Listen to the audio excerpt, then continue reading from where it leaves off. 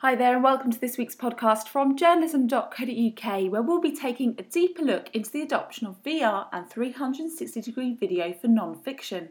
Can this immersive form of storytelling really be an empathy machine? And if so, what challenges and responsibilities does this pose to content creators?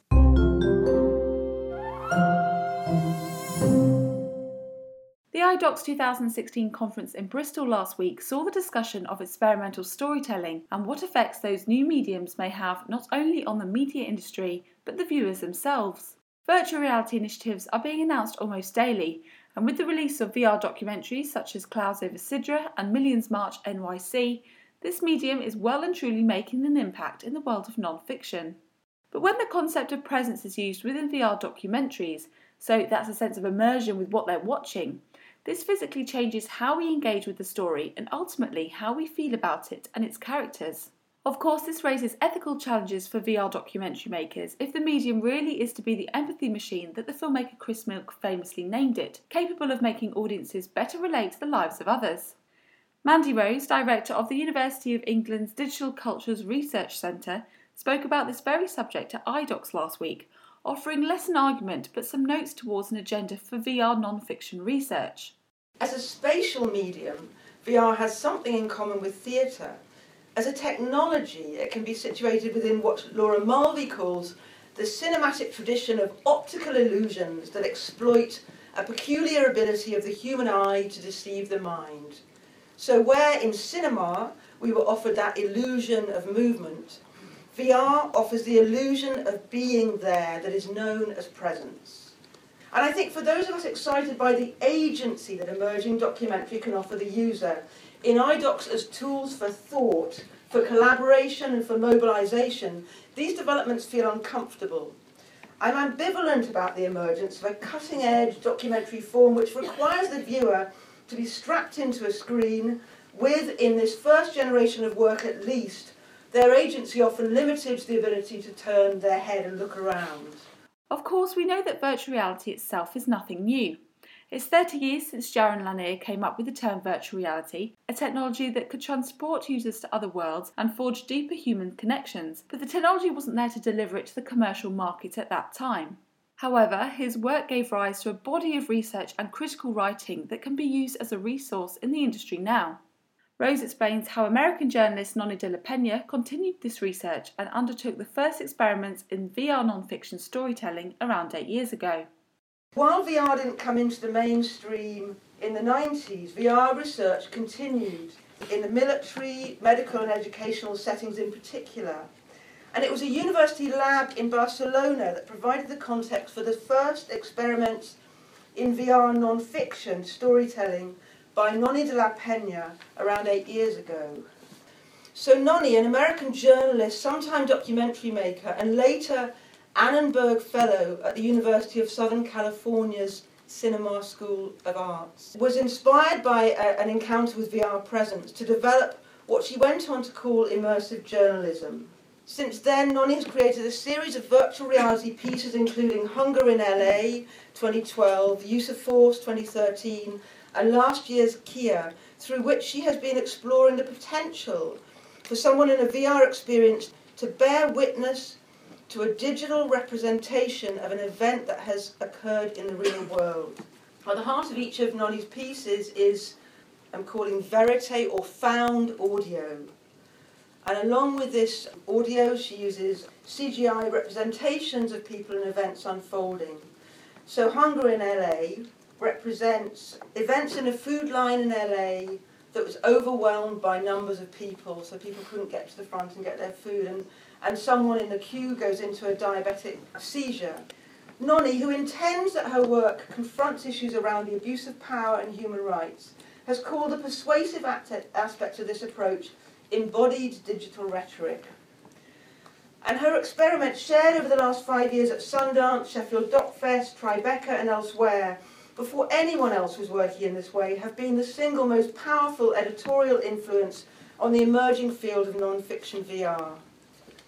Moreover, Palmer Luckey was Nonny's intern at USC and worked on the prototype goggles that she used in developing Hunger in LA, before leaving to start his own venture. That venture was Oculus Rift, sold to Facebook in 2014 for $2 billion. In other words, Noni's experiments in immersive journalism can also be seen to have had a direct influence on the technology innovation which lies behind VR, now exploding onto the consumer market with all the kind of competitors to Oculus Rift that have been emerging: Google Cardboard, Samsung Gear, Hive, HTC, etc. But when watching non-fiction VR content, how does the user feel? What difference does it make when you're wearing a headset, looking at footage of real-life scenarios, feeling like you're with them, sometimes feeling helpless and in that sense detached from what you're seeing because you can't physically reach out and touch the characters, confusing your brain into thinking you're there even when you're not physically present? One review of Noni's Hunger in LA at Verge.com will stand for many reactions and is suggestive, I think, of both the kind of buzz and the problematics of the audience experience of VR. So here's that review of Hunger in LA. I knew the setup of the story going in, and I immediately knew the diabetic man was suffering his attack. I turned, and despite the crude animation, the illusion held. My heart rate picked up, and I impulsively wanted to do something. My first inclination was to kneel down and hold him steady if I could, but at the same time I knew how ridiculous that would look to the cable wrangler that was standing behind me in the real world. I guess the quote is suggestive of the effective power of this virtual experience, also of the tension between the immersion and the spectator-user position, that feeling of presence and dislocation. And my experience in some of these works is that I find myself asking, what am I doing here? Feeling a little bit like one of the angels in Wings of Desire, present in an experience unseen by those around you, with magical access to people's thoughts and feelings. Perhaps actually it's less like Wings of Desire and more like a dream, because you have no bodily presence. People have noted that you never see your arms and legs in a dream, and so you have no kind of bodily presence there. So there's this uncanny quality of the experience of many VR pieces. But we must remember that the uncanny has been a kind of an issue that comes and goes in media history. The uncanny of photography, the uncanny of silent film, which somehow sound then kind of settled for us. So can VR documentaries actually make audiences empathise more with what they're seeing, more than they would necessarily do on the television? Topics covered in the more well-known immersive documentaries have been focused on the bigger news stories, such as the Ebola outbreak and the refugee crisis. Rose discusses the work of Verse, who have produced innovative work designed around the idea of the medium being an empathy machine, and that watching VR documentaries or 360-degree video using a headset can help audiences connect with the characters they're seeing alongside them. The empathy discourse that has come to the fore in discussion of VR emanates from the company most active in making VR work, Verse, an entity started by Chris Milk and Aaron Koblin, creative director of Google Creative Labs.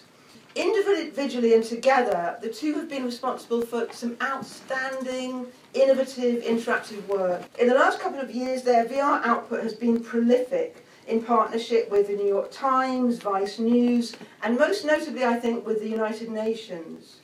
Working with UN Special Advisor Gabo Aurora, Chris Milk and Verse have created 3 VR documentaries, or rather 360 video documentaries: Clouds Over Sidra, Waves of Grace, about the Ebola outbreak, and then launched this week, My Mother's Wing, a story from the point of view of a mother in a Palestinian family in Gaza.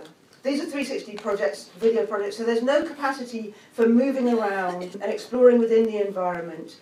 Interactivity is the head movement.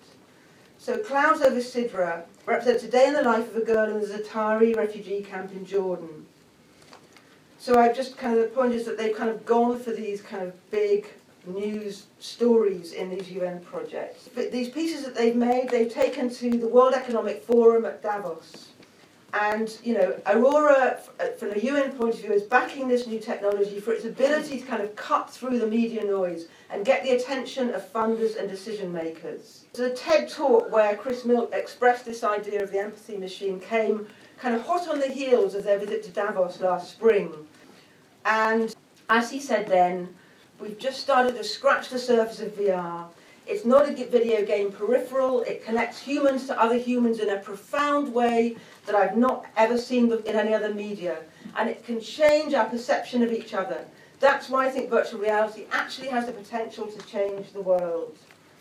So the empathy discourse around VR has been discussed by Ainsley Sutherland in an MIT Open Doc Lab case study, the VR art project, The Machine to Be Another. Sutherland raises a variety of problems with the idea of the empathy machine, from the vagueness with which it's being used to the problem of projection, and cites our colleague Gillian Swanson's cultural prehistory of empathy, the tender instinct is the hope of the world, in talking about the problem that actually empathy, the name of empathy is often just kind of imagining someone else's situation. And Sutherland talks about the kind of phenomenological issue that while VR might offer you the chance to stand in a position occupied by another, it can't offer you the possibility of understanding their internal state, only the physical conditions that might influence them. But the empathy idea presents another problem for me. The notion that the world's problems arise from a scarcity of feeling, rather than from issues of power, inequality, and exploitation of people and planetary resources. The empathy machine idea seems to me a wish of our hyper-connected age, when we witness so much yet feel so powerless. If only we could help. So Milk, standing in front of the TED audience, in a sense to me represents a perfect storm of hype, where a documentary fantasy of saving the world meets Silicon Valley's fantasy of the techno-fix. It seems odd to go back to 1964.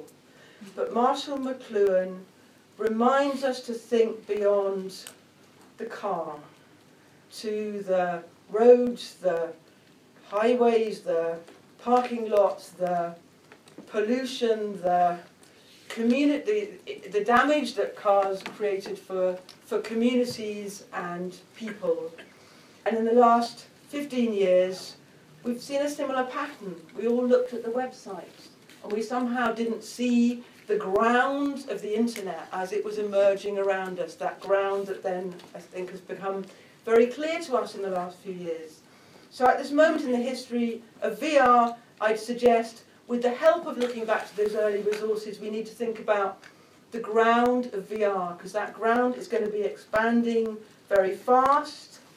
Goldman Sachs research, what are they talking about, $80 billion in 2025. It's going to be massive, and there are people who are very interested in our activities in these environments. For more podcasts from journalism.co.uk, please visit our website.